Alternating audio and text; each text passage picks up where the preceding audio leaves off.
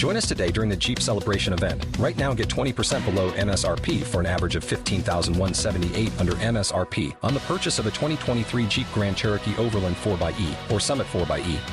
Not compatible with lease offers or with any other consumer incentive offers. $15,178 average based on 20% below average MSRP from all 2023 Grand Cherokee Overland 4xE and Summit 4xE models in dealer stock. Residency restrictions apply. Take retail delivery from dealer stock by 4/1. Jeep is a registered trademark. Don't you love an extra $100 in your pocket? Have a TurboTax expert file your taxes for you by March 31st to get $100 back instantly. Because no matter what moves you made last year, TurboTax makes them count. That means getting $100 back and 100% accurate taxes, only from Intuit TurboTax. Must file by 3/31. Credit only applicable to federal filing fees with TurboTax full service. Offer can be modified or terminated at any time.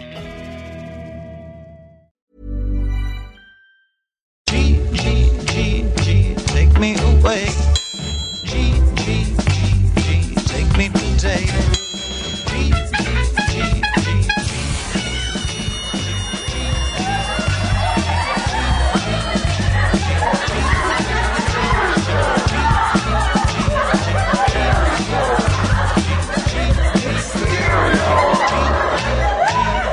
Take me away.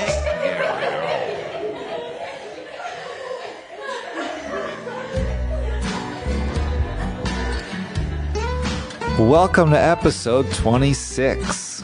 This one is not for the faint of senses. It's a very intense conversation. We talked to actress and comedian Justy Dodge, one of the coolest names in comedy. We talked about pretty intense stuff, cutting and psych wards and comedy and relationships. So, fasten your seatbelt and enjoy this intimate conversation with me, Matt Kaplan, and Justy Dodge.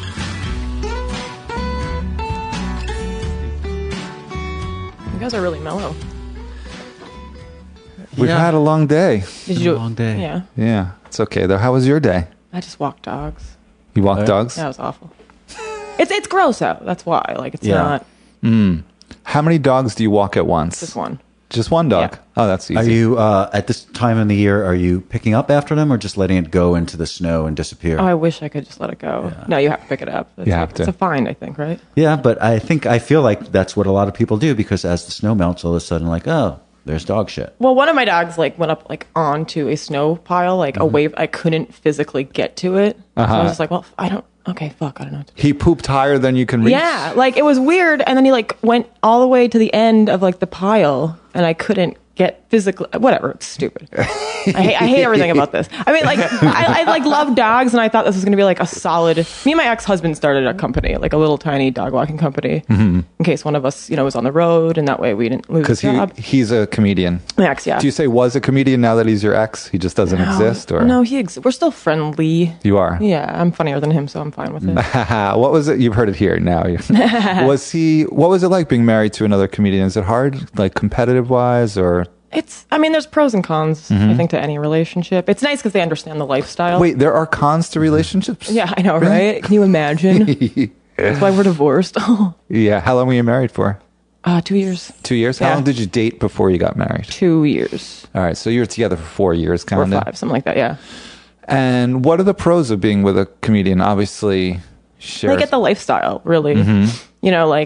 When you try to date a normal person who doesn't work in the arts, you're out till 2 a.m. with a bunch of dudes every night. It doesn't always go over super well. I think male comics have it harder with females that aren't comedians because it's we're needier. I think as the vagina is. I don't know. That's needier in what way? I think we just want to be. Usually, women tend to want to be with a guy more. I want to hang out. Let's spend time. They don't understand unless you were with them when you were already doing comedy when the relationship started. Right, yeah. You know what I mean? Yeah. So then they kind of understand what they're getting into, but then it's why are you gone all the time to do a free show or an open mic and you come back fucked up? It's Well, is that a male-female dynamic or is that just an artist dating a non-artist? I don't know the answer. I don't know. I mean, I think it's a combination, but Yeah. this doing comedy is, a 24, like it's just constant. You're writing or you're trying to get booked on something or you're, Yeah. out doing mics and shows. Well, some of it too is like you can feel pretty satisfied or fulfilled from your art form, and a You can. non-artist, Right. or you can feel totally unfulfilled. Yeah. Yeah, it goes both ways. That's another pro with that too, is like they do understand the highs and lows. If you have a bad set, and you come home and you're just, a raging cunt. Right. They kind of get why, it's like, oh, you had another bad night. Would there be any competition in your relationship? There wasn't. No, he was super supportive of me. Like, I was supportive of him too, but I think he was really supportive of me I got stuff like a little bit like earlier than him. We actually became friends. J.F. Harris. We became friends on Twitter. Yeah. Yeah, that's Twitter friends. Yeah, we started liking each other's stuff. And then we took it over to Facebook, and now we're Facebook friends. I mean, next is Instagram. What are you going to do? It's really progressing fast. Wow. I kind of want to slow it down. Like I was like, slow it down. What's your MySpace? All right. It's too much. And what are the cons of being married to a comic? You're married to a comic. Oh, okay.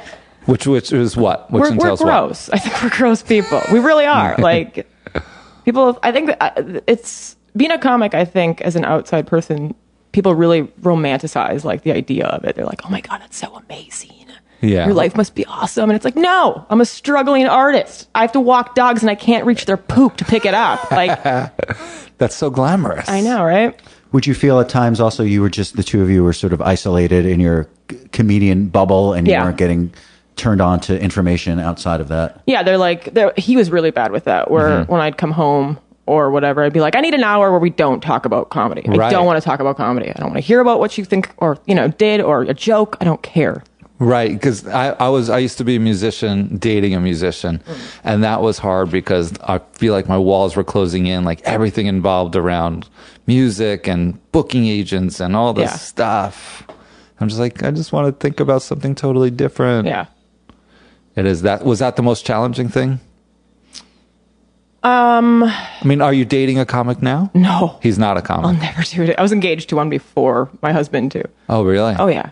Yeah, I'm a glutton for punishment. You know what I mean? I'm just Yeah. like, I don't learn from my mistakes. Let's keep doing this. Is that part of self-destruction, you think? I mean, partially. I think it's just because we're surrounded by each other. You know what I mean? Yeah, Like- but it is the most unromantic place to meet Totally. someone. Yeah. Dark. But it's like the same. Like, humor is a very attractive quality, especially for women. Like, we tend to be more attracted to a man if he's funny, opposed to like a dude being attracted to a woman if she is. Right. Interesting. Yeah, often guys are not attracted to women who are It's funny. intimidating. Yeah, it's like I'm supposed to be the funny one. Yeah, I've never had a guy try to fuck me after a show. And I think that's ridiculous. Like, if I like, I'm so angry about that because I watch some of like my pile of sad guy friends. Yeah. And they have a good set. And like, just these fucking hot chicks will come up to them. And I'm like, really? Really? Right. Just because of that?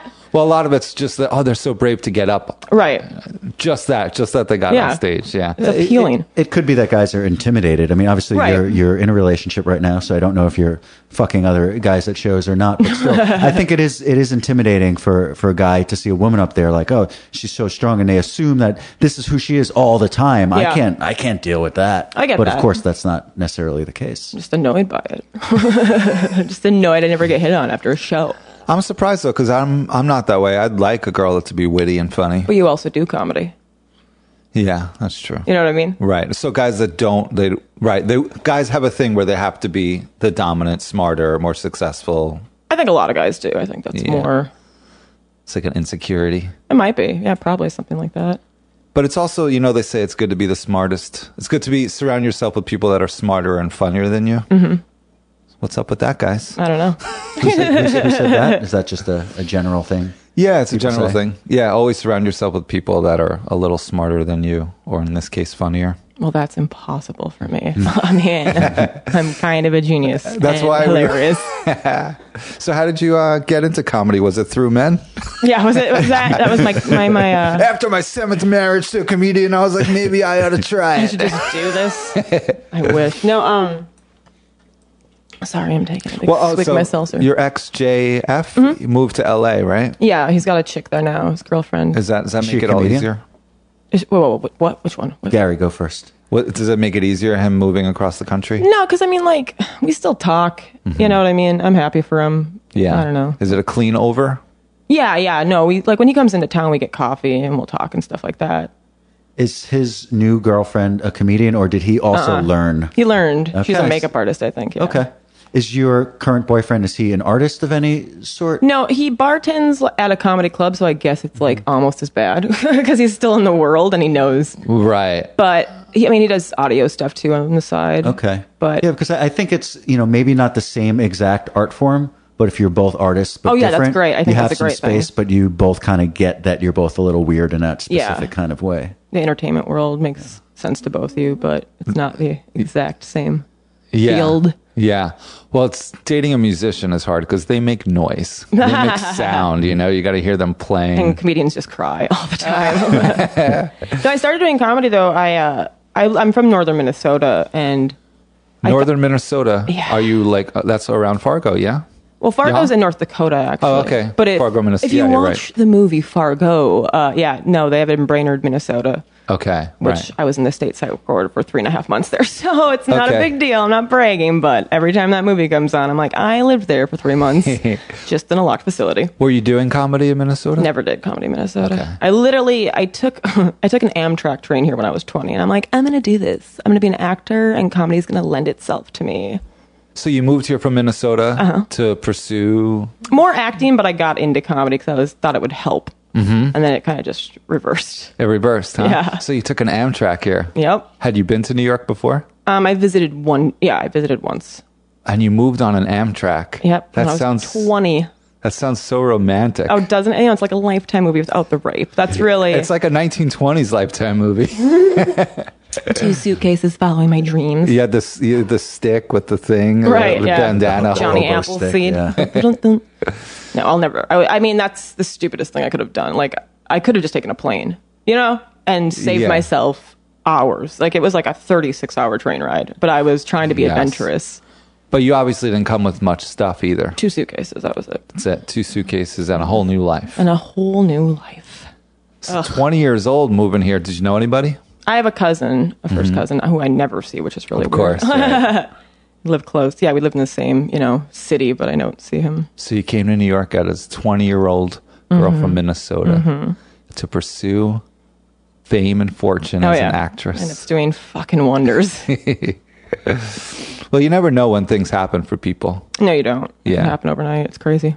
Yeah, sometimes people, when they get success later than they thought, they're like, oh no, looking back, it makes sense. Yeah, because you can. Well, that's the thing is like Kyle Kinane said that he's like, you can never make it too late. You can make it too early, but you can never make it too late, and that makes so much sense. Yeah, exactly. Because I have friends that have hit some sort of fame and success at a young age, and they're pretty fucked up from it. Yeah, they're not ready for it. Like for numerous reasons, their mental state isn't there. They're Right. still they haven't lived a lot of life. A lot of them, like when you're super young, and then just you don't have the chops to back it up. I feel like you get put Yeah. on one of these guy code girl code shows and you blow up, and you don't have like the time to do on stage. Yeah, and they say like the age you hit fame is the age the mental age you stay at. Oh, really? That's just like drugs, right? Exactly. Yeah, I was going to say that exactly. It's the same as addiction. That's boom. That's your mental age. And it's fucked up too because it is the industry's fault. You know what I mean, for pushing. So if you want somebody to be famous, like the kid's going to be famous, but they push too hard, and then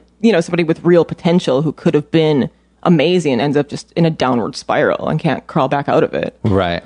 I don't know. I've seen that happen a lot, like over the years with certain people. Yeah. Yeah, and it's sad. It's super sad. Where they can't handle fame. Yeah, or they just get too much too quick, and they weren't ready for it, so they shoot themselves in the foot for whatever reason. Yeah. Look at all the child actors. They rarely survive. Dude, child actors are a whole that's the saddest thing to me is because somebody pushed you into doing something. Yeah. And then all you've known, like the Olsen twins, like that's all they've known is being famous. They've never not, been famous. Yeah. And people are like, I can't believe they're so fucked up. Really? You can't?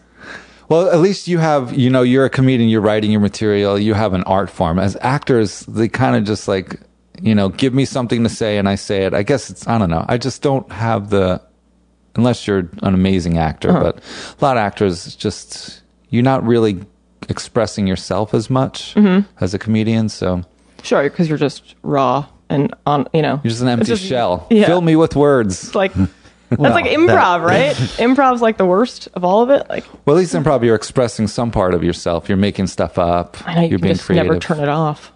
Improv people are like the worst of stand-up comedians and actors combined. I feel Why like. is that? They're just so annoying to me. And I mean, if it's good improv, it's really good improv. Yeah. But it's just like, these like hanging out for the most, just not everybody. I shouldn't say that because I'm sure I have friends that do improv and stuff, and I'm gonna, people are gonna get pissed. But Of course, you can't generalize the whole. But Jesus, like they are just, at least comics just are sad and sit in the corner for the most part, Uh-huh. And actors, I don't know, they just talk. But like, they're just on. Improv people are like, do you do improv? Is that what you're starting? Of course, that's what happened. I knew it. No, but I just want to hear. I didn't want to say anything. I wanted to let you. But you seem like the rarity because you're but- quiet. But I have a self-awareness about myself and improv. Okay. And I share a lot of what, you're saying and what Yeah. many other people, and, and I sort of have found myself less interested in it over time because it's like, I don't have that in me. I'm not the kind of person that like gets on stage super excited, and that in that way of like, yeah, come on, everyone. That's not who I am. That And was always. it's not. I hate that. It's something I don't feel in that way. So I love it in theory, Yeah. but in practice, I understand why so many people find it annoying because it's, to me, the success rate is low for the general Yeah. audience. Among other improvisers, it's all awesome, but for most people going to see improv, it's like, I don't know even what's happening. here. Right. Yeah. It's also super goofy. Yeah. Yeah. So I think that's hard coming from, like, a lot of comedians are pretty serious, which is, so it's hard to see a goofy, especially the way they come out on stage. Hey, Give us a jumping up and down. suggestion. Give us a suggestion. Stop. Just stop it. I'm so mean. I'm sorry. Nice. I feel I'm sensing some anger coming out. That's good. It's just my personality. You gotta let it out. That was honest. I don't, Yeah. I think it's good to be truthful about things like that. I was more offended by Gary saying that actors are just a shell without any expression. Well, I lived in LA for 4 years, so Yeah. I've seen a lot of them. But yeah, there's definitely some that have something to say. But some actors are amazing actors, but they really don't have much personality. But they could pretend that they do. Yeah. It's amazing.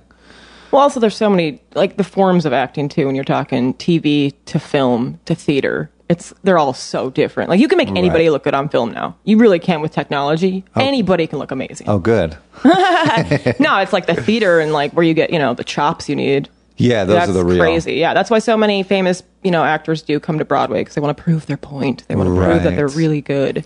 Or also to feel the moment. Sure. You've been on a film set. It's just so stop, start, boring. Yeah, boring, film boring. sets suck. I did do acting. I was, took classes obviously when I first moved here for like 4 years, and it was. I love that feeling of like the live theater. But Are you still I acting? would. It's so hard to juggle that. The time? Yeah, with doing stand up. Not Yeah. and trying to work a day job and trying to have maintain some kind of normalcy with a relationship or anything. Yeah. Yeah. Well, even with comedy, it's like I'm not one of those people that goes up 6-7 nights a week because I feel like I need a couple of days to just not do that and live Decompress. life and Sure. just be a normal person to put it into my comedy. A great thing with acting, as we were saying earlier, that it's never too late. I think especially with acting. I think definitely with stand-up, but especially with acting. Yeah. It's never too late because you'll always need people of all ages Yeah, that's to true. be performing. Yeah. There's many instances of people that found fame and success in their 50s, 60s, 70s, 80s for the first time. Yeah. Think of all the auditions they went on for all those years. And many of them, they might have retired from their job or, Right. like a lot of times, like teachers, they'll teach and they've always wanted to act. And then, in their 60s, Pursue their dreams. They'll pursue their dreams. So That's a lot cool. of people, it's like, oh, I just want to, I did it when I was younger. I want to come back to it. Right. Yeah. So I'm sorry. I'm done with that. getting feisty. Yeah, no, it's things I think about. But go ahead, Gary. That's good. Question.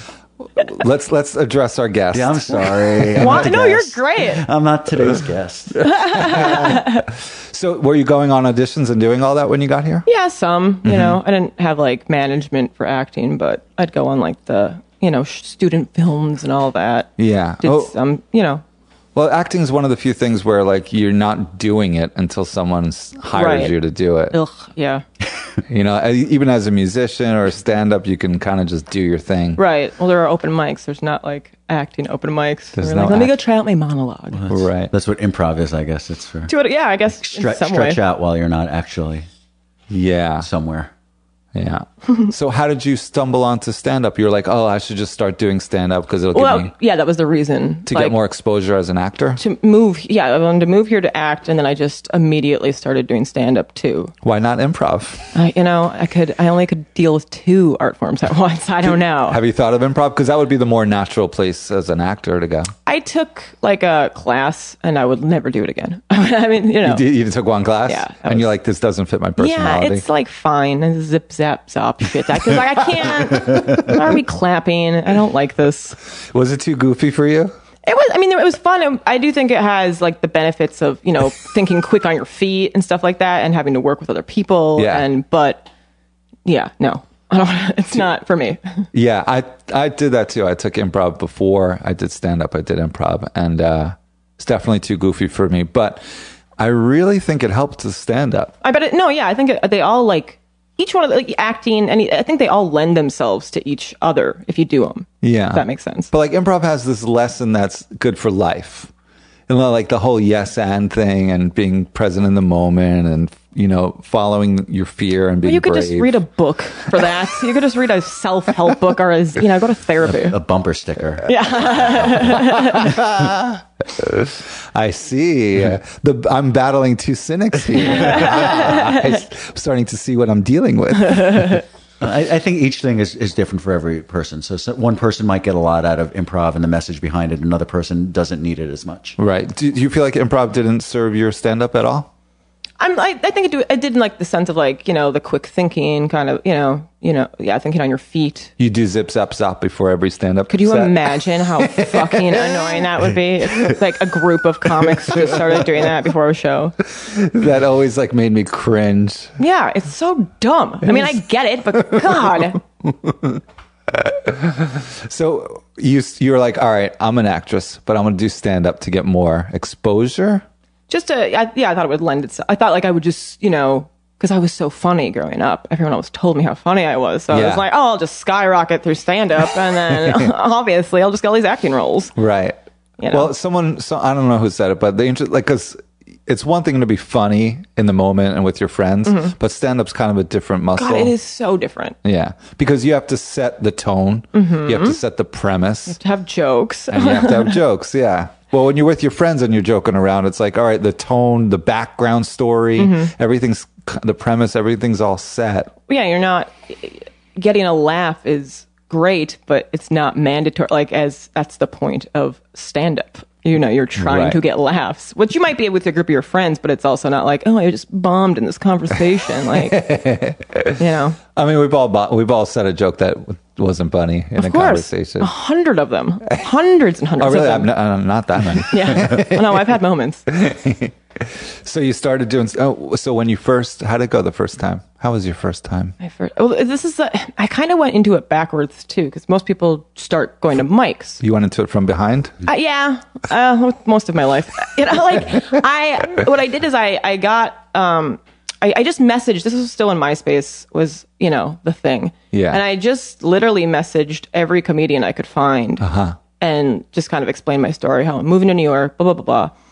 And so many people actually were really nice and wrote back. A lot of dudes were creepy and were like, let's, fuck when you get here. And I'm like, this isn't what I want to do. Really? They would say yeah, that like just some, like that? some were so creepy. And, others were super nice. I mean, like, I don't know if it was Louis Black actually, or somebody who just like did his, MySpace account, but they wrote back to me really positively and it was really cool, like certain ones.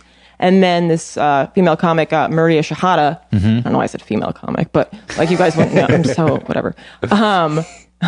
She introduced me. She was a barker at the World, the Broadway, when it was like 8 years ago, and it was kind of like the thing to do when you started. It was to go there, bark, because you got up every night and you got paid, for your flyering.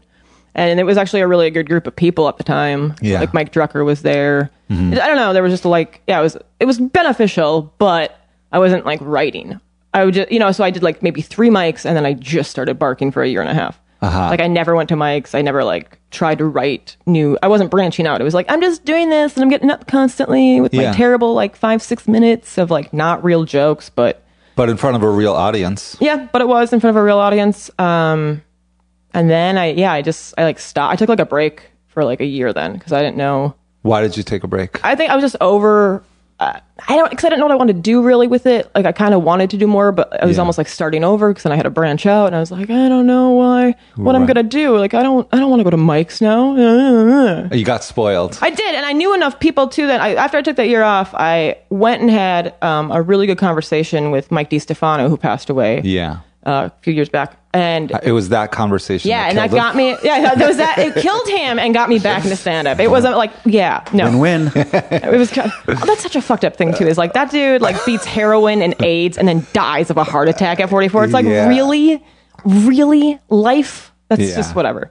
But no, we had a really good conversation, and I just got back into it, and I was fortunate where I knew so many people from Broadway because like the barking room was one thing, but then there'd be like the downstairs where like a lot of headliners and like good comics. The bigger room. So I got to know them all. So it was like kind of beneficial in that way. What did he say that got you back into it? I mean, we just had a long talk about, if you want to do it or don't, and you can't half-ass it really. You really can't. Yeah. And then I saw like something hit me really hard with his tattoos, which I got after he died. He had Here and Now. Here's your Zen bullshit. No. So those are actual tattoos on your wrists. Yeah, and he had them, and cause I remember asking him like, "What is that for?" And he was very into Buddhism, and he was like, "What time is it now? Where are we here?" And I really liked that whole like just kind of like live life. I hate sounding like a Dr. Phil self-help thing. I hate that. But it was true, and it hit me really hard. Yeah. And then I just started kind of... Was it after he died that you got those tattoos on your wrists? After he died. Yeah. Yeah. So when you look at that Here and Now tattoo, does it bring you to the here and now, or does it bring you to the time when you were getting the tattoo? The time when I was getting the tattoo? No, I mean... It does. It brings me, it centers me sometimes where it's like a nice, stupid but sweet reminder. It's like, okay, come on, dude, calm down. Because it's so easy in this to get too far ahead of ourselves, forget why we were even doing it. Because you're just like, I need to get something. I need to get, a credit, or I need my management to do this, or and you're like, oh, maybe I should just focus on, being good. Maybe that's, totally, yeah. And that's so hard to do, I think, in New York. It is. There's so much stimulation and distraction, but it's good to, in general, just be conscious of the moment and the process, right? Yeah. It's hard. Yeah. So the first time you went, it was an open mic? Yeah, it was in the basement of a taco place. How'd you do? I went up dead last, and it was good though, because I'm this little girl from Minnesota. Like, this is my first time. You said it was your first time? Yeah, that's so good. they were like supportive of it. Right. So you had a little bit of encouragement. Yeah. So I did like a handful of mics, and then, like I said, just barked, and then. So the year that you quit, did you feel like something was missing? Yeah, not something missing so much as like I thought that's what it was. I thought that's it. Like I just barked for like 3 hours a night, and then I went on stage for 5 minutes. Like, what was the point of that? I don't understand. Right. And because I wasn't really doing it to its full. Did you know you were just taking time off, or at that point were you thinking maybe you're done? Yeah, I thought I was probably done. Were you looking for another outlet? I was still doing the acting stuff at that time. Okay. But yeah, it just didn't fit. Is acting an outlet? Yes, Gary. Yeah, I think it can be. Haven't you listened to anything? Yeah, I think it can be. I mean, I guess it's an outlet if you're actually doing it. If you're in a play or if you're in a show. But if you're just going on auditions, it feels like constipation to me. Sure. Yeah. I was in classes though, like that was the thing. So it's weekly. So it's like, and then we'd work on scenes in the classes and outside. So it was you're doing it. Yeah. It was a lot of work. Yeah. Yeah. You have to conjure up these emotions. And they'd go, like my teacher had like a process, like this fourth process thing that she created. What is the fourth process? There's just 4 processes that you go through with each scene that we would do. What are these? I don't want to pay for the class. Right. You just teach me here. No, like first process, you would like, it's reading the script with your partner, like in your own voice, and then you read it in the characters, and then you kind of mold. Like her big thing was like the character becomes you. Like it's like you mold into the character. So the character becomes a form of you, or you, both. Okay. Like it just like you mold in. You become the character. You're going to act, but it's also a part of So that was a really cool concept, I thought. Yeah. So she had a bunch of different the processes. That was one of them, and I don't remember the third, and the fourth was like always sound and movement that was extended.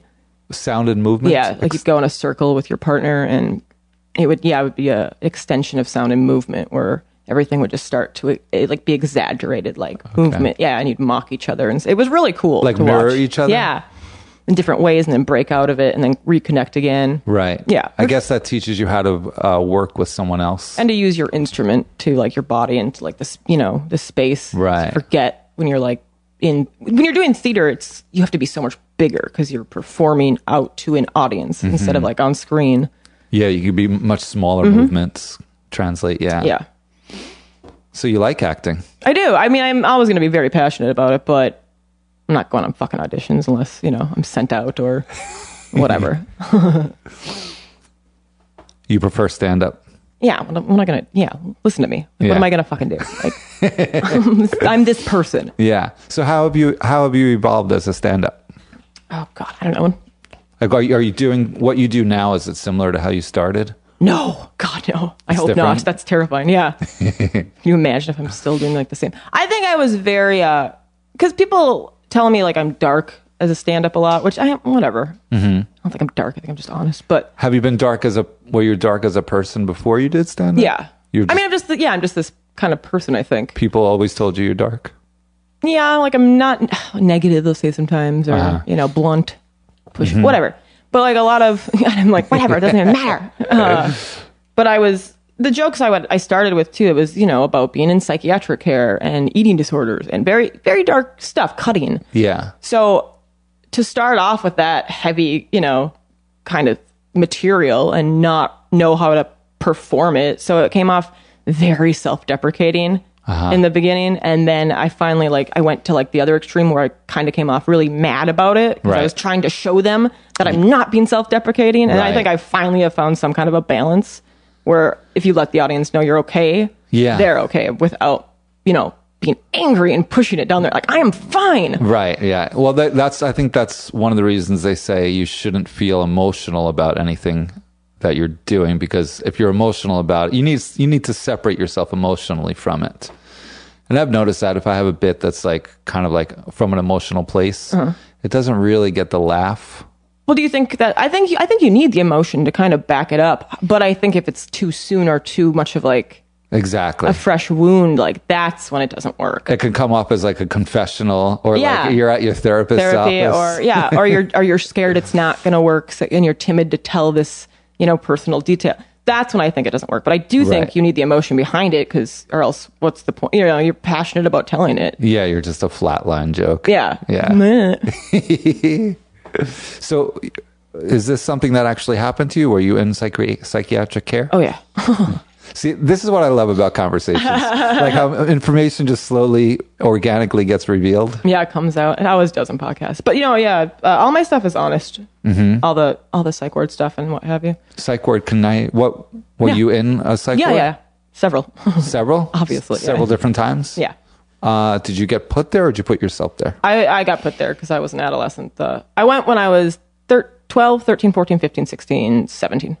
Each year? Yeah, it became a routine. It's like summer camp. Yeah. Justy's gone again. Everyone was like, oh, okay, this is the time of year. Because you're a bad kid? I had a lot of mental issues, and, I was put on a lot of different, antidepressants. I was a cutter. I started cutting at 11. Okay. And it got really bad throughout, my teens. Mm-hmm. And what have you. So that was obviously that makes sense. If your kid is, slitting up their arms and legs, you might be like, I don't know what to really do here. I might put them somewhere. Yeah, I'm sure most parents wouldn't know how to handle it. No, but I mean, those places, dude, they'll make you crazier, than you are. That's the problem. Yeah, I was really fucking sane compared to some of the kids in there. Right. But if you're told you're crazy long enough, that's embedded into your head. You start to kind of get crazy, Yeah, exactly. So, and you're in a locked facility, and it's I don't know. Do you feel based on the stereotypes of the Midwest versus New York, do you feel you needed to come to New York or a place like this to sort of find a place definitely for the strong emotions you're having? Yeah, and I just think because it's especially where I'm from, it's very closed. It's closed-minded in the sense they're just not aware of anything outside of their bubble. They live I'm from a small town. I graduated high school with 44 kids. Wow. So it's one of those very close. We don't put your emotions down. I don't care if you use Button booze it or up. alcohol. You just fucking put them down. Let's not talk about stuff. This is not, I'm so worried what the neighbors think. Right. So it's like, I was labeled as the crazy person in school because everyone knows everyone's business. That's how small towns are. Yeah. It's, So this is part of the reason that you probably stayed that way, or feeling possibly, that way. yeah, probably. Yeah. And then I ran away, screaming. Is cutting something, and I don't want to simplify No, it absolutely. with one phrase or sentence, but is it because you were raised to kind of keep your emotions and everything inside? This was like, I need to let something out. I need to release. feel something. I need to get this out. Sure, yeah, especially, because it's, if you're going through so much emotional pain and you don't know how to deal with it, especially at, 11's young. Like, I look back on it So now, I'm young. like, Jesus, where, I didn't get the idea, I don't know where it came from. It's like almost, the emotional pain's so overwhelming that you have to turn it physical. And I think there's a part of it that's a release, and then another part where you feel you need to be punished. And then it becomes like an addiction, to be honest. The cutting. Yeah. Because It's what's addictive about it? It becomes, like you're saying, a release. Uh-huh. That's what it feels like. So it's like almost in a really fucked up way, it becomes like soothing. Right. Like it makes, it's a coping mechanism that's completely unhealthy and, not good, but. For some reason, I want to equate it to like it's just like an outlet. Yeah.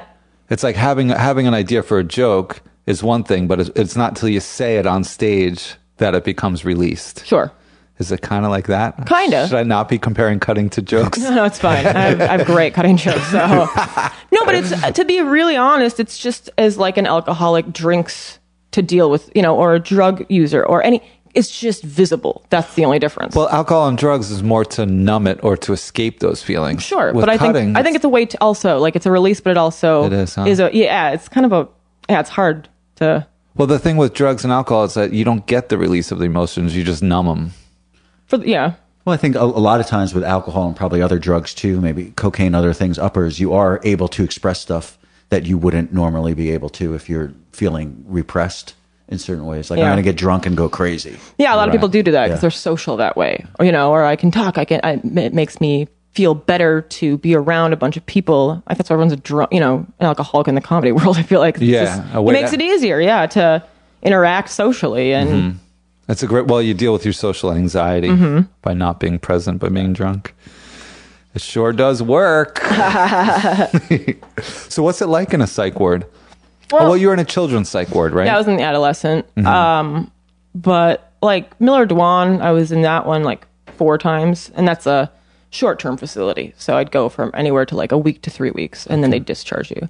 And you'd be taken out of school for this? Yeah, like they had like, like a kind, like your schools could send stuff over and you'd have school throughout the day, but not real school. It was like alternative. Right. And then But you become a thing in school, especially in a small town. Yeah, It's like, no. That was awful. Yeah, everyone knew, and it was just very uncomfortable. Right. I get teased a lot. I got into a fight with a girl one time, and I punched her because I have anger issues also. And one of her friends put whiteout all over her arms, like cuts, and then like walked around the school like, I'm Justy, I'm trying to get attention and stuff like that. Oh, and it's like, I get it now, and it's like whatever. But yeah, as a kid, that will, I'm already dealing with like trying to hide this, and it's completely open, and right. so that was a lot. Were you putting whiteouts on your cuts? No, it was just, That's pretty just to creative cover of her. just use markers, Yeah. Yeah. Well, that girl had problems too. She wanted she the was attention fat using and annoying. you. Yeah, definitely. She deserved to get punched. Bitch. And they put you on all these meds in the psych wards, right? Yeah.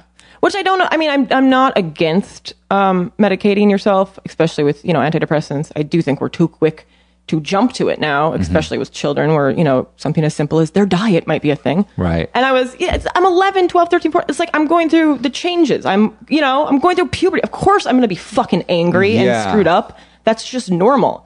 So you putting all these, chemicals in me and what have you, I don't know. So I didn't agree with that. It's very disconcerting when I hear of kids on meds. Yeah. Because their chemistry's just developing. They're just developing. Yep. Sometimes I think it is necessary, and I understand that. I'm not saying in every case, but I think, society is way too quick to do, like, just throw you a med. How long were you on one specific? Or No, I one? was on everything. Everything. They just kept switching them? Kept switching them, and I think that's kind of what screwed me up too, is because I was 11 when they first put me on them. Yeah. And I just remember my mom and the doctors being like, this is gonna make you better. So that was like embedded in my 11-year-old head. Right. Where I'm like, oh, okay, so pills make me better. So that's probably why, as I got older and started doing heavier drugs and pill popping, I was like, oh, that's why. Probably because, for the majority of my life, they told me taking this pill was going to fix me. Right. But did it? Did you stop cutting at some point? No. I mean, I still, that's the weird, I haven't I still have slips. I do. I'm still in therapy. I think this is just a lifelong battle, like any kind of addictive issue. Yeah, it's not nearly as, frequent as it used to be. Like, for years it was just daily, numerous times a day, whatever. Mm-hmm. Like, it's funny because I still I'll get stares a lot, like because my arm is very scarred up, but it's kind of like I fuck with people now. It's like fun, like I make jokes about it where I'm like, I love cats. It's like fun now for like every, like, because it's whatever. And it's actually kind of weirdly informative. And I've had like young girls come up to me and talk to me who are also cutters because they see my arm. Right. And I think it gives them some kind of hope. I've talked to, Why always the arm? Is it just because it's closest, it's easiest? Well, I'm right-handed, so it's like my left arm is fucked up. But never like, do you ever... Yeah, it's all over my body. Oh, okay. I've moved. I'm not just like a one-armed, cutter. I got everywhere. You've explored. Right. Yeah.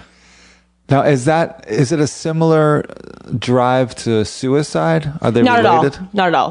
That's a big misconception people have. Because everyone assumes, like, when, especially a young kid's cutting, that they want to kill themselves. And I'm not saying they're not suicidal. They could be, but normally that's not the case. It's a release, or sometimes it is an attention thing with kids too. Mm-hmm. And I've heard of it being like it's a way for some people to just feel. Yeah. You can physically feel. I think that kind of goes back to you're so emotionally like overwhelmed and it hurts and you don't know what to do. So to turn it into physical, right? You feel that and you see that and it makes it like that's how you're feeling. Yeah, and head to body. Yeah, right. That's how I think about smoking. Like, when I quit smoking, like I would just bring my fingers up to my lips and take a breath. Yeah. I'd be like, oh, well, then maybe that's a lot of it. I just wanted that mind-body connection. I could see that. And especially with the breath involved. So you put your fingers together and you pull them towards your lips and your mind's going, oh, yeah, bring your fingers up. Mm-hmm. Take a breath. Let it out. And in that moment, you just feel so like... Because you're still doing all the action to it? Yeah. And it's like, I don't know. Maybe I don't need to smoke. Well, that's pretty, big of you. It worked. It worked at least for a little while, but it's hard. Yeah, I still smoke. Yeah. I'm supposed to quit in the next 2 weeks. Really? Is that part of the plan? Why 2 weeks? Because it's my birthday and my boyfriend just quit and I'm kind of being a dick because I'm smoking in the house all the time. Mm-hmm. Well, yeah. How long has he quit for? What's he on? I mean, he's cheated a couple times, but he quit for like a year and a half and then went back to it about a year ago. Well, when you don't smoke, you really notice how much it stinks. I hate the smell too. Yeah. When I'm not, but he loves it. That's the weird thing. He loves it. Like him and his dad. His dad used to be a heavy smoker, and his dad's hilarious. He'll follow people who are smoking if we're walking on the street. Like he'll go up to smell the cigarette smoke they're blowing out. It's so funny, and I'm like, "What are you doing?" He's like, "I just love that smell. Right. I love it." And I'm like, "You're so creepy right now because you're following a dude, and it just looks weird." Yeah. He could just light a cigarette and just put it under his face. Yeah. It's so funny. So this is an ongoing battle. So do you have a handle on it? Do you feel like you have it? Not smoking, but the cutting. Yeah. Back to that addiction. Yeah. No, yeah, I do. Like I said, I have slips, but they're very, it's rare. It's every like few months, if that. You mentioned that the pills kind of led you to other stuff. Yeah, I did meth for a while too. In pill form? No. Yeah. In straight meth form. In sweet meth form. That crystal crunchy meth? Well, Midwest, what are you going to... Actually, the funny thing with that is, too, is like, I had been to rehab, and I got put there way too young. Like, I shouldn't have because I was smoking pot. But because of all this psychiatric stuff, and they started to, take piss tests because they're like, are you doing drugs? Because they can't figure out what's wrong with you.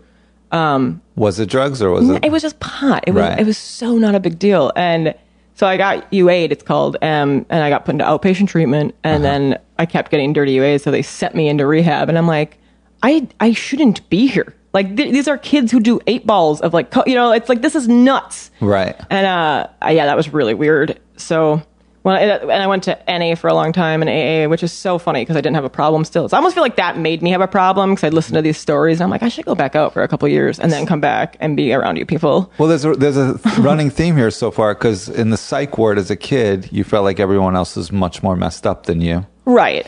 Yeah, they were. But I mean, that made sense to be there because I was, hurting myself and what have you. Like, when I first went into rehab, there was no reason for it. No, rehab for pot is silly. That's so ridiculous. We're like the tough cokehead kids making fun of you. Yeah, well, no, but believe me, that was the thing is like the first day you go in, you have to do like, it's called a drug history chart with every, buddy else, all the other kids that were in there. And you put every drug you've done, how often. And I'm just like, my chart was so like sad. It was almost like I was almost like embarrassed. Where I was like, I don't know what this. You're like making up drugs. You haven't done. Like this is so weird. Like why? I like to give it my all when I'm going to do something. I commit. So I felt like no one believed me. They're like, I don't think you're being honest about this. And I'm like, no, I am. I just shouldn't fucking be here for smoking pot. Yeah. So and then ironically, I got into meth after. But I got into meth more because first from a girl I had met in the psych ward years before. Like we had become a very unhealthy, enabling friendship where we both dealt with cutting and like eating disorder stuff and then off and on with the drug stuff. But she got me into meth to lose weight. Oh, yeah. Which is hilarious. Because, it's like, where'd you get into meth? Because I want to be thin. But it's like, it does work. But still, it's like an insane, extreme way to go about that. Exercise just didn't do it. Mm-hmm. So. Is that why you started doing it? Meth? Yeah. To lose weight. Really? Initially, yeah. Oh, wow. It's really weird. And it works, so you're like, these drugs do work. Well, yeah, and then they kind of take over, and you stop, your thinness is just a benefit now. Mm-hmm. Meth's a particularly hard drug on your body. Mm-hmm. Yeah. It's because it's like all poison and battery acid. It's just gross shit that you put in your body. Very chemical. Ugh. And also the sleep deprivation is really bad for you. Yep. Yeah. How long did you do that for? Steadily? I'd say like, it's weird. I tried to do it as obviously as often as I could. It was like a year to 2 year. Just doing it all the time. As much as How possible. would you sleep? You don't. I ended up in the hospital with 104.7 temperature at the end of it. Paranoia? Did you have paranoia? You get paranoia, after being up for several days. Yeah. But yeah, the beginning of it's great. Absolutely wonderful drug for like an hour or two, and then it's just the crash. Jesus, And I didn't sleep. I didn't eat, and I ended up with just getting severely ill. Were you using it creatively at all to do something? To clean my house. Yeah. Like that was helpful. Yeah, it does. I don't think it's necessarily seen as classically a creative drug. Yeah. Well, people use it productively. They make all kinds of stuff on it. Yeah, and then they slowly like lose their minds. Right. I'm cleaning this little crevice with a toothbrush that no one can see. It's an icky drug. Was there some of that?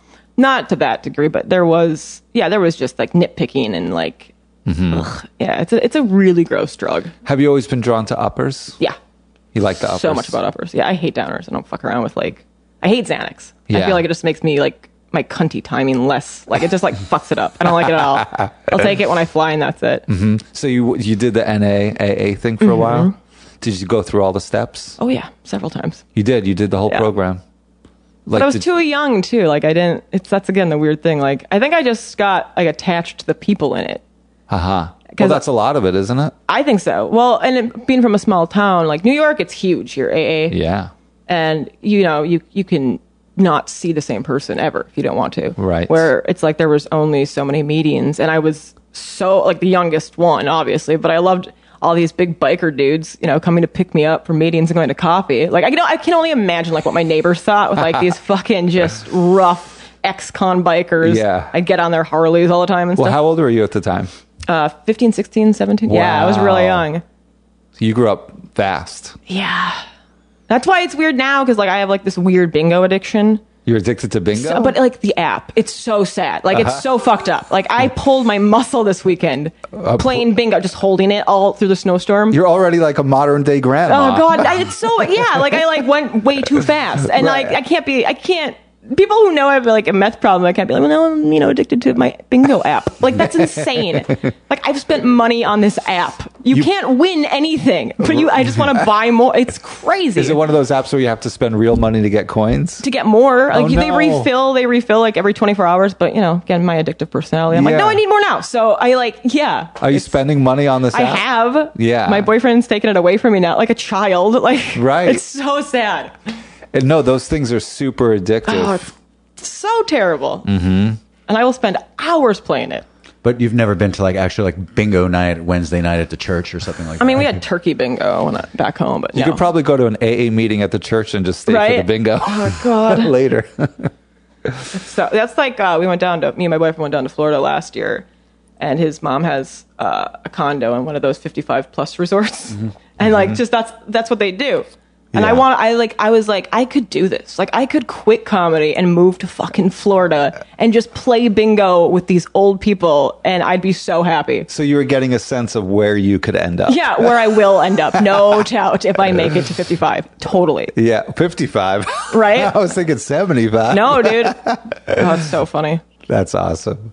So, all right. So, are you still using anything? No, I mean, I drink. But you have things under control? You under control? I think so. I mean, I probably drink too much, but who doesn't? What is too much? I drink pretty consistently, nightly. Yeah. Sometimes not, but... Yeah, but that's kind of normal for New York to drink. And I didn't used to. That was the weird thing. Like, even after all, I would maybe drink once a month. Like 3 Bud Lights. Well, that's the great thing about crystal meth. When you do it all the time, you don't really want to drink. I don't know. I just never was a drinker until I moved, until my divorce-ish, around that time. And then I started drinking straight Jameson, and I got really good at it. Did being married and have that traditionally domestic life kind of ground you and make you not want to party? Or not at all. No. Not at all. Because we weren't a traditional, it was 2 comics with a roommate. We slept on a futon. What were we trying to do? Right. Why did you get married?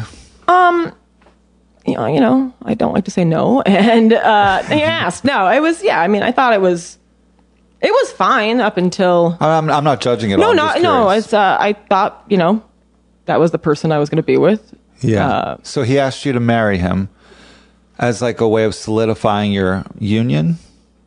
Yeah. I just don't understand marriage. I don't either anymore. It was fun. We had a fun wedding. Sean Patton married us. Very funny comic. Uh-huh. It was in a basketball gymnasium. There was 250 people. Most were comics. Oh, that sounds fun. It actually was. It was a great party. Yeah. But I don't know. I just, why not? I thought. Were you going to have kids? God, no. We actually got rid of one the same week we got engaged, which is so ironic. Sorry, pro-choice. Very much so. I thought you gave birth and got rid of him. Yeah. No, I would never do that to my body. Did you not hear what I went through to keep it this way? And then just throw it away. That was your honeymoon? Yes. Planned Parenthood honeymoon. Oh, God. Yeah, that was fun. Yeah. Well, that's interesting. I like the dichotomy of the very traditional versus the very untraditional. I think the traditional doesn't even exist anymore. Well, obviously you've blasted it. Right? But it's we didn't... I mean, that is the thing that people ask. Why did you get married if you didn't want kids? And it was just... I don't know. We had a dog. I was I don't know. I'm sure I could change my mind. People say that all the time. They're you're young. You might change your mind. You might want them later. And I'm like, I don't think I will. I'm just not. Right. Well, you don't have to make that decision now, right? No, and I don't have to get married to do it. But right. Yeah, exactly. That was, I don't know.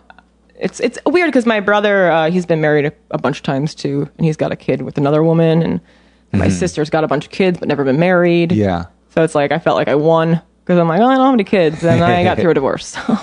So you're not an only child? No, I'm the youngest of 3. You're the youngest? Mm-hmm. Oh, so you had older brother and sister. Billy Bob and Wendy, yeah. Billy Bob, really? Yeah. Nice. Oh, isn't it? No, it's so sad. Who gives... And his son's Joe Bob. I'm why would you do that? I don't understand. Are they still in Minnesota? Of course. Where are they going? Or most of the people that you grew up with in that town, they stayed? Yeah, most of them. So, but that was super courageous of you to get on an Amtrak and move out here. I see that now. When I was 20, I didn't, it didn't register that way. I was this is just what people do. They just try to escape and run away. Yeah, it felt normal to you. Yeah. But now, looking back, I'm that was fucking nuts.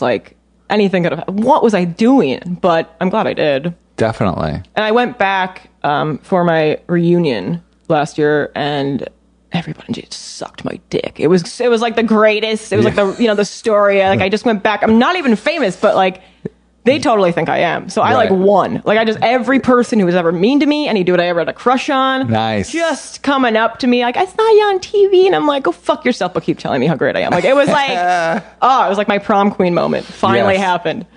It was so good. That's great. That's could be very rewarding. Yeah, it was. It totally like for the wrong reasons. But it seemed normal to you to move out of there, but obviously it didn't seem normal to everybody else. Yeah, because it's not, you don't do or that. They might have been happy to see you go. Like, I think get rid of her. You would think. No, I think I upset people more. I think I was a scapegoat for a lot of, like, with my family stuff. I think they liked to pin, that was a thing to pin it on, anything that was going wrong. Like, Justy's messed up, Justy's in a psych ward, she's got all these and I think that was, just a way to kind of, like I was their like version of cutting or something. Like they just got to pin all their problems on me. Right, scapegoat you for everything, But your brother and sister, how did they do? In terms of like life? Well, did they have any like my brother's a drunk. He's a heavy alcoholic, and my sister's just angry. They're good people. My brother was actually just out here. He visited, and that was just a treat. I love him, but he is insane. Yeah. He asks every like black male comic friend if they play basketball. Like it's just like it's this. Like Buffalo. They were here for 5 days, and we went to Buffalo Wild Wings like 3 times. I'm like, why do we have to do? Like they're just so. I don't want to venture out and try new things. Right. Yeah. But him and his new wife came, and she's nice. It's interesting though. God, are they just repeating the pattern of your family, of your parents? Say hello to a new era of mental health care. Cerebral is here to help you achieve your mental wellness goals with professional therapy and medication management support. 100% online. You'll experience the all-new Cerebral Way, an innovative approach to mental wellness designed around you. You'll get a personalized treatment plan from a therapist, prescriber, or both in a safe and judgment-free space. Your Cerebral therapist or prescriber will outline a customized plan with clear milestones along the way, so you can get to feeling your best. With Cerebral, you're not alone in your mental health journey. We're here to empower you to live a fulfilling life. So take that first step towards a brighter future and sign up today at Cerebral.com/podcast and use code ACAST to get 15% off your first month. Offer only valid on monthly plans. Other exclusions may apply. Offer ends July 31st, 2024. See site for details. Join us today during the Jeep Celebration event. Right now, get 20% below MSRP for an average of $15,178 under MSRP on the purchase of a 2023 Jeep Grand Cherokee Overland 4xE or Summit 4xE. Not compatible with lease offers or with any other consumer incentive offers. $15,178 average based on 20% below average MSRP from all 2023 Grand Cherokee Overland 4xE and Summit 4xE models in dealer stock. Residency restrictions apply. Take retail delivery from dealer stock by 4/1. Jeep is a registered trademark. With less children, I guess. But my parents are still together. They shouldn't be, but they're still together. Right. They just made it work. Yeah, they don't like each other. I think my dad likes my mom. I think it's convenience because she doesn't work, and he, always was the provider, and he just took care. Like it was very 1950s. Like mom stayed home, kids cooked 3 meals a day, and your dad is funnier than your mom, so it works out. Oh God, they're both not funny. They're like both so unfunny. Well, the older generations, I think they didn't really dream or aspire as much as the younger and they didn't have money to, or like my mom was really poor. Like she grew up like in a family of 4 kids, and her parents died at 51 and 52 a month apart from like severe alcoholism, and like she's never had her own bed. My mom's never had her own bed. Wow. She went right from that house sharing it with her sister because they were again so poor, right to sharing it with my dad. They were young when they got married. 21, 20. I think she was. Yeah, he's 3 years older than her, so I forget exactly what age it was, but they had my brother at 21. Well, now that they're not getting along that well, maybe she can get her own bed. I mean, he sleeps downstairs a lot, but... Are you moving in on her mom? Yeah, Gary? Sexy Cindy, As long as she's not funny, then I like her. No, there's they live in a 4-bedroom, like the house my dad built, they still live in it. It's huge. They don't need to... It's Your dad crazy. built the house you grew up in? Of course he did. What He's a a mountain man, man. right? Yeah. He really is. It's crazy. He did all the wiring himself. He's an electrician. He worked in mines. So as a way for you to rebel, you like marry skinny comics. Right. Well, James wasn't that skinny, but yeah. Was it? Not at all. I marry sober ones usually. Was he a sober one?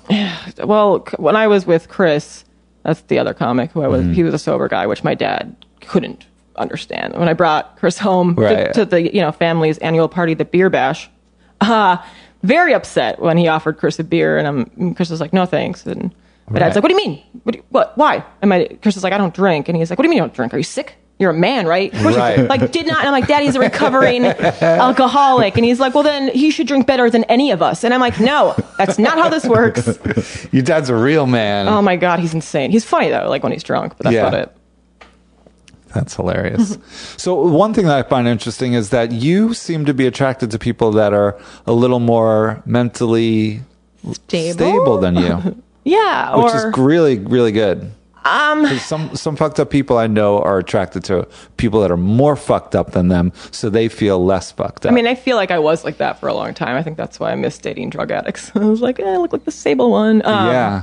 But no, I think I work on myself enough that I do project like that's what or I just try to fix dudes, until like they have the self-esteem to leave me. I'm good at that. Like every guy I've been with in like the last 10 years, I put in therapy, and like within 2 years, they're like, "I'm done with you, dude." And I'm like, "Fine, I just made you better, and now you're happy." How's it going with the new guys? You getting really? Well, he quit smoking. That's good. He quit drinking too. He He actually had to quit drinking. Yeah. You're getting him on the. He's in path. therapy. Don't worry, I got that. I took care of it. So he should be done with you in what, 3 months? So yeah, you're 6 at You're least. pretty much all these guys rock bottom. Yeah, I really am. But like, I push them into like, I'm like a good rock bottom. I'm like the beneficial one. So with your comedy, do you get, does all this pain and experience, you have so much experience, you grow up so fast, does this inform your stand-up? Yeah, like most of my material is about a lot of that stuff, mixed in with now, what's happening now or whatever. Like, and I did the Caroline's Breakout Artist like a year or two ago, and that was great because it was just getting to do like an hour of just all this material it is darker, but when you have more time, I don't know how much time you've ever done, your longest amount of time, but when you have, when you're featuring or you get to headline, you have so much time to play with the audience before it's like, not just 6 or 7, 10 minutes where it's like, I got to win you over quick and then give you every joke I can give you in this like small amount of time. Yeah. So it was a really cool like way to expand and to play with. And you did get to see, I think, who I was through my material with that. And would you say it's your therapy? Is it therapeutic for you? It is, but I fucking hate when people do that. Like comics say on stage, like, "This is my therapy. I can't afford it. Yeah, so this is what I have to do." Like, shut up. Well, don't say that to the audience. It's so dumb. Unless I can invoice you, don't tell me that. I don't know. Yeah, I mean, it is to a degree because you get it out, but it certainly isn't. Yeah. The extent of what therapy is. But do you feel like if you don't get on stage, like, because I kind of feel like if I don't get on stage, something's wrong, something's building up. For sure, yeah. Yeah. So it must be some sort of therapy for us. Or an addiction. We just, Oh, right. that need for validation, that constant need from strangers to like you. Yeah.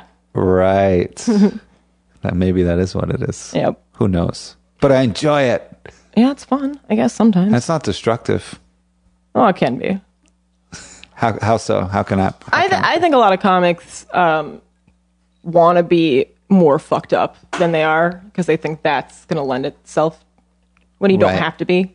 You know what I mean? Like, so I feel like so many of them like refuse to work on their issues because they're scared if they get healthy or they won't be funny anymore. Yeah, like I think that you don't have to be fucked up to be funny. It actually is better when you're not fucked up and you're working on things because that opens more doors for you to And like you're saying, sometimes stuff will come out if it's too close to like the surface or it just happened with that emotion. So it's like, unless you're dealing with some of that shit, how are you going to make it funny when you know what I mean? Does that make sense? Absolutely. I'm rambling now. No, I think stuff has to be a little bit under the surface to make you it got funny. to deal with it. Mm-hmm. And how's it going? Like, are you afraid to put a lot of your stuff on stage? No, I'll put it on. And at this point, it's like, what am I going to do? I think the only thing that I don't like anymore is that people love to tell me their problems, and I think it has to do with that after you see my set. Yeah. And I don't know if it's like, oh, you get this, or it's like, you're too fucked up to judge me, so I can tell you. Like, I don't know what it is. Well, do you talk about cutting on stage? Talk about all of it, yeah. Okay, so if say like a 15-year-old girl comes Sure. up to you and is like, oh, I'm a cutter too. Do you feel a sense of responsibility as a role model? Yeah, and I also I feel like it's kind of fulfilling, though. Like, you're giving back, if that Right. makes sense. Like, I feel like that's why, I do stuff like that, or I talk about those things. Because I do think it can help people. Not like I'm trying to, I'm not a motivational speaker in a gym, but, I think a lot of stuff does stem from pain, and I think it's relatable in that sense. Like, I did a podcast, Ari Schiffer's podcast one time, and it was all about cutting. Like, he has a theme, and I got so many emails, and, like, messages from people just thanking me, and that felt really cool and rewarding and worth it. Yeah, I think cutting is not something you hear about so much. No. I feel like it's such a shamed thing. Yeah, I mean, it's gotten a little more open, I think. It's mostly female. Is that right? A majority, but there are guys that do it too. Do you know why that is? I think, if I was to guess, I think just that women are more, they tend to be more open about their emotions, and I think it comes out a little bit different. Or if a guy is supposed to, if a guy is cutting, I think it's viewed as weak and sad. Like, not that it's not with a female, but for some reason, I think guys would feel more shame or like embarrassed. It's like guys with eating disorders. Like, it's, I think, harder for them to come out about it or to talk. Yeah. But I think it happens a lot, and I think it's a very common thing. Yeah, you don't hear it with guys. I know Elliott Smith was a cutter. Yeah. And I don't think that's public information. It is now, Gary. Well, I know, I have a friend that knew him. Yeah. So, yeah. But, it's a weird thing. Well, that's why I asked about the suicide, because he supposedly committed suicide. Oh, okay. But you were never cutting yourself, and you're, like, looking at your wrist. Like, I could just cut myself right on my wrist Also, and end it. cuts, like, you gotta cut a certain, most cuts are like Surface? Yeah, well, they're just like back and forth, as opposed to like when you're slitting your wrist, like there's a way to slit your wrist. You know what I mean? If you're trying to kill yourself, you're gonna go up to down, like you're gonna give a. So you never had that thought? You never just cut I've yourself? had the thought, sure. I've done it. Like when I was younger, I OD'd, and I also, So you did try? But it wasn't. The cutting had nothing to do with it. Nothing to do with it? No, I don't think. Are you glad to be alive now? Some days, life is exhausting as fuck. Of course. I'm not gonna, jump out a window or anything. Yeah. Well, then you're in the right place. Maybe because you're just down in the basement. Yeah, I would lose my mind with no windows. Would you? Yeah. Yeah. You could jump out the window here, but you would just be on the ground. Right. You won't get hurt. You crawl out. You'd be crawling out the ground. That's funny. That's why I live in a basement. In case you have to crawl out, so you never jump out of a window. So I never jump out of a window. What a terrible way to go, too. Like, what a stupid way to commit. Like, why? Well, yeah, this is a common thing. There was a whole book on people that tried to kill themselves. And a lot of people, when they jump off a building or a bridge or something, right when they pushed off the path of no return, they regretted it. Of course. Yeah. So, like, most people that try to kill themselves and don't do it regret it. Yeah, I could see that. That's really, but what a bad, take pills like an adult and go to sleep. Like, what are you doing? Like, you're gonna fuck up everybody's day if you jump out of a window. I know, there's so many. Yeah, and I feel like that's part of it a lot of times too. Like someone who like jumps in front of a train, it's like that you were, first of all, you're giving horrible visions to anyone that sees it, right. And you're fucking with everybody's day. Yeah, it's, And what a terrible way to go. What a terrible way to go. Yeah, I saw someone jump in front of an L train and they pulled him out, and he had survived, but like part of his body was sticking up in weird places. It was really nasty. Yeah, that's a horrible way to go. Yeah. Bottle it up and take it out on your loved ones. Yeah, that makes sense. So how do you deal with your anger and stuff like that? Now? Yeah. Oh, my boyfriend. No. Just beat up your boyfriend. All the time, emotionally. No. I used to work out a lot. I don't do that as much. I guess the stand-up, I will. I used to take some kickboxing classes. That helped with the aggression. Yeah, physical exercise, yeah, to right? get that out. I walk every day. I mean, a lot. Walking does help me. It centers Walking me. helps, but it doesn't do it like running, because you never get like... You're not getting the adrenaline rush. Exactly. And the endorphins aren't being released, but... Yeah, blood's not pumping. Muscles aren't being used, so... So I fuck. That's what I do. I fuck to get my aggression out. It's good. Fuck my boyfriend. Well, it does seem the anger or whatever you're calling it does inform your comedy, your personality. And even though you think you wouldn't make a good actress, I think that character, there is a place for it. And I think I'm a fantastic actress. I think at some point someone will come to you with this part and They be like, should. like you're going to be like the person in this web series or movie that's an awesome, but it's going to be similar to who you are, and it's going to be very entertaining. Oh, thank you. Well, and also like if you're heartbroken, you can use that heartbroken feeling to make amazing things. Yeah. Instead of just trying to repair it. Yeah. It's like this anger or whatever you call it that you have inside of you can propel you. It could either like propel you to the ground. Sure. No, I've used a lot of that with like scenes in acting or, just through stand up. Yeah. I think our society is like, oh, you got to deal with that and make it right. But no. You should deal with it, but like, you can't, dude, go through the emotions because that's the best way to, whatever. I hate when people, like, people don't want to deal with it. Obviously, it hurts. Any kind of heartbreak. But you can't. It'll come out eventually. You can repress it for as long as it will come out sideways. Then it will get out of you, and it's better to just like allow yourself to feel, deal with it, accordingly. Yeah. And like you're saying, like use it. It can go. You can make you help or hinder. But yeah. And there shouldn't be any shame in feeling it. And use, especially because you could use it to, propel you, make you very motivated, make you write, whatever. I mean, don't cry in public because that's gross and no one wants to see that. Be an adult and go to the bathroom. Sometimes I like when someone cries in public because it reminds everyone that we're, anyone's capable of it. Yeah, go watch a movie. I hate that. I saw a girl crying on a train the other day. Yeah, and it made me uncomfortable. I was like, should I say something? Right? But that's just, who am I to be like, are you okay? Yeah, so then you just look like the creepy guy who's trying to take advantage. Instead, I just basically just stared at her. She was right for like 20 minutes. I mean, I had to just look at her crying, and we were just, it was weird. Awkward. You didn't just take a picture of her to post it? I did not, no. Look at this dumb crying girl on the L train. Paul Hooper, he's a comic. Yeah. He thinks it's the funniest thing to see somebody crying or puking on the subway. It gives him an insane amount of joy. Yeah. Like he will take videos and it's the grossest shit. Like when people he thinks it's hilarious. He's such the road comic. He'll just, dude. But he's not, that's the weird thing is like he's a road guy, but he's so not hacky and he's so not. Yeah. He's so funny. I don't know if you know who Paul is, but he's very dark in a very we cool go on the way. road. He'll take me on the road sometimes with him. I'll feature for him, and it's just us two in a car. Yeah, is probably traumatizing for anybody with us because we used to make my ex-husband so uncomfortable because we just feed off each other's negativity. Oh God, just back and forth. And he's got OCD, so obviously I fuck with him. Right, and we're just terrible to each other, just obnoxious. Well, your ex-husband, he doesn't seem negative to me at all.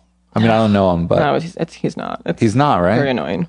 Boring. It's like too much. It's like nobody's that happy. Shut up. Well, now he's in LA, so he'll fit in. Fine. So what's next for you? No more cutting, right? I hope not. Yeah. Is this still an everyday battle? Yeah, I mean, it's not like as conscious as I'm not like, oh, I don't really want to cut right now. It's like, but it comes up, especially when bad things happen or. What do you? Is there any tool you have to deal with it when it comes up? Well, like they call it surfing the urge. So you find something to do while you're feeling like you want to cut. Like I do a lot of walking. Mm-hmm. Like I'll go outside. I'll be around. In public for the most part. You replace the action with another action. Yeah, or I used to color a lot and paint. I have my walls were all painted in my old apartment. I just get like into that groove. Like make mushrooms and shit all over the walls. But yeah, I'll try. Or I'll call I'll text my therapist. Right. That's good. Something. Yeah. Because it leaves you with scars, right? Oh yeah, my body super scarred. Yeah. Yeah. We should get a picture of your scars. You can. That's people. It's not as weird as you think. Like people will do that. Like, can I see it? And I'm like, yeah, it's yeah. You can see it whenever I wear a tank top. Like it's not a big deal. Right. Yeah. But any shows coming up? What do I have? I'm going to be on Red Eye in a couple of weeks. Oh, cool. Fox, yeah. Mm-hmm. Do you know what the subject's going to be yet? No, I'm so scared. Are you into politics? Nope. That's why I'm so scared. Yeah.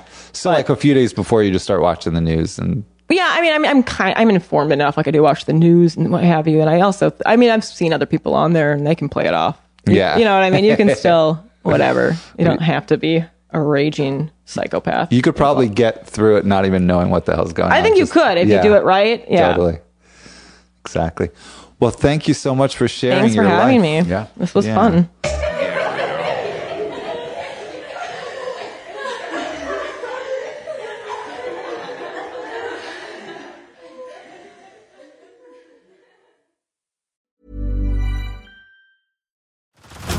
Head over to Hulu this March, where our new shows and movies will keep you streaming all month long. Catch the award-winning movie Poor Things, starring Emma Stone, Mark Ruffalo, and Willem Dafoe. Check out the new documentary, Freaknik, The Wildest Party Never Told, about the iconic Atlanta Street Party. And don't miss FX's Shogun, a reimagining of the epic tale, starring Anna Sawai. So, what are you waiting for?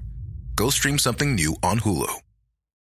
Join us today during the Jeep Celebration event. Right now, get 20% below MSRP for an average of $15,178 under MSRP on the purchase of a 2023 Jeep Grand Cherokee Overland 4xE or Summit 4xE. Not compatible with lease offers or with any other consumer incentive offers. $15,178 average based on 20% below average MSRP from all 2023 Grand Cherokee Overland 4xE and Summit 4xE models in dealer stock. Residency restrictions apply. Take retail delivery from dealer stock by 4/1. Jeep is a registered trademark.